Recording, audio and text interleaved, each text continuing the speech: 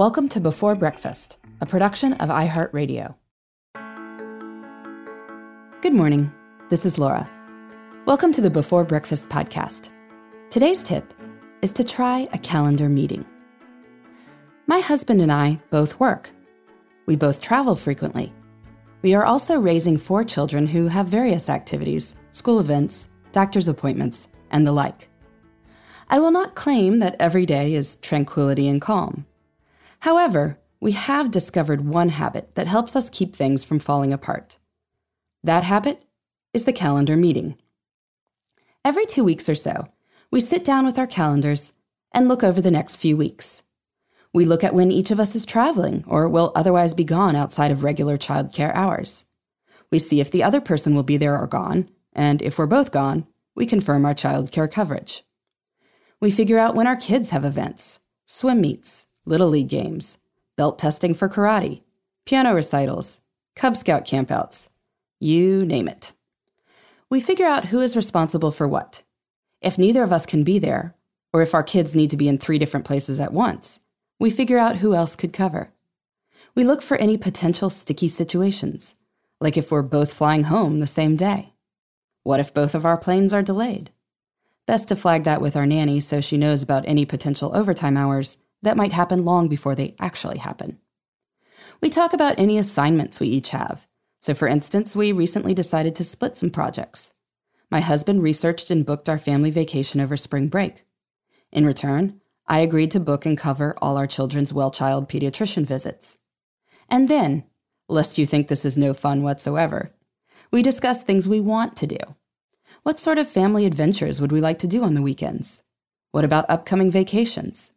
When can we go on date nights with the 2 of us, and what would we like to do? Who else would we like to get together with?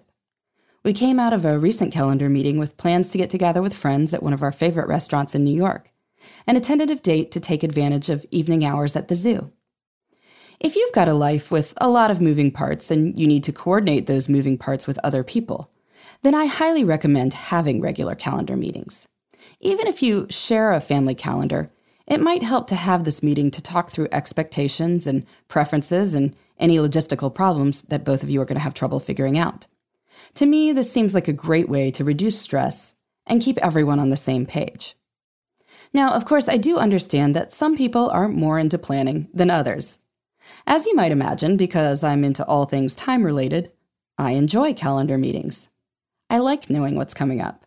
I want to make sure all logistical matters are taken care of. If you subscribe to Myers-Briggs designations, I am 100% J. My husband, on the other hand, is slightly less into planning. Indeed, at a work dinner for him one time, people joked in a toast that it was not possible to be more P, that is, the opposite Myers-Briggs designation, than he was. So when we first started doing these calendar meetings, my husband was not naturally gung-ho. But even if you're not a planner, or if you're co-parenting with someone who's not a planner, I hope you'll hear me out on this.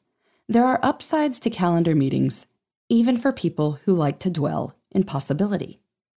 First, when there's a designated time for planning, that means the party that likes to plan won't be grilling the non-planning party about logistics at all other times. One calendar meeting every 2 weeks is better than peppering the other person with logistical questions every half hour.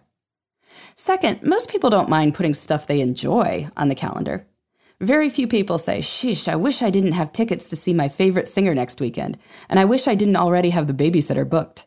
Or, I wish I didn't have tickets to see my favorite baseball team play. I wish I didn't have plans to meet my best friend from college for dinner, with an assurance from my spouse that this is great, and he or she will take the kids that night.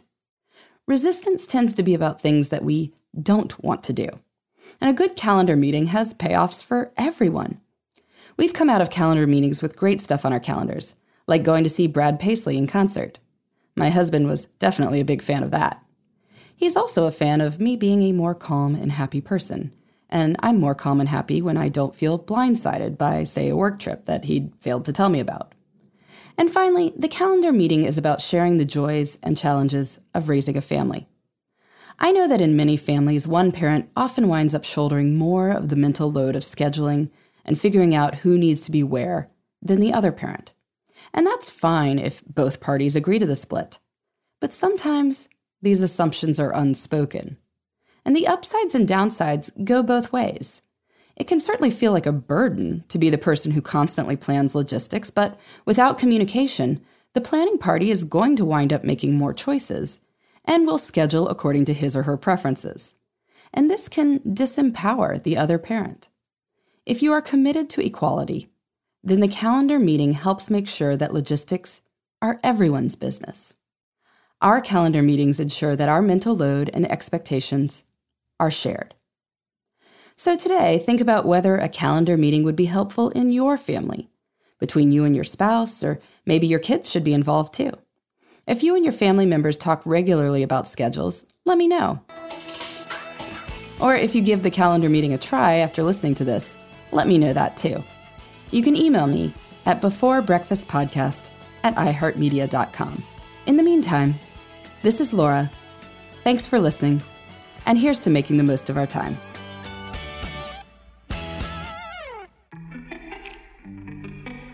Hey everybody, I'd love to hear from you.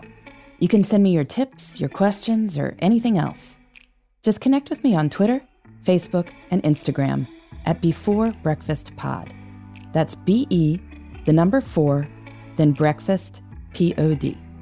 You can also shoot me an email at beforebreakfastpodcast@iheartmedia.com. That Before Breakfast is spelled out with all the letters. Thanks so much. I look forward to staying in touch.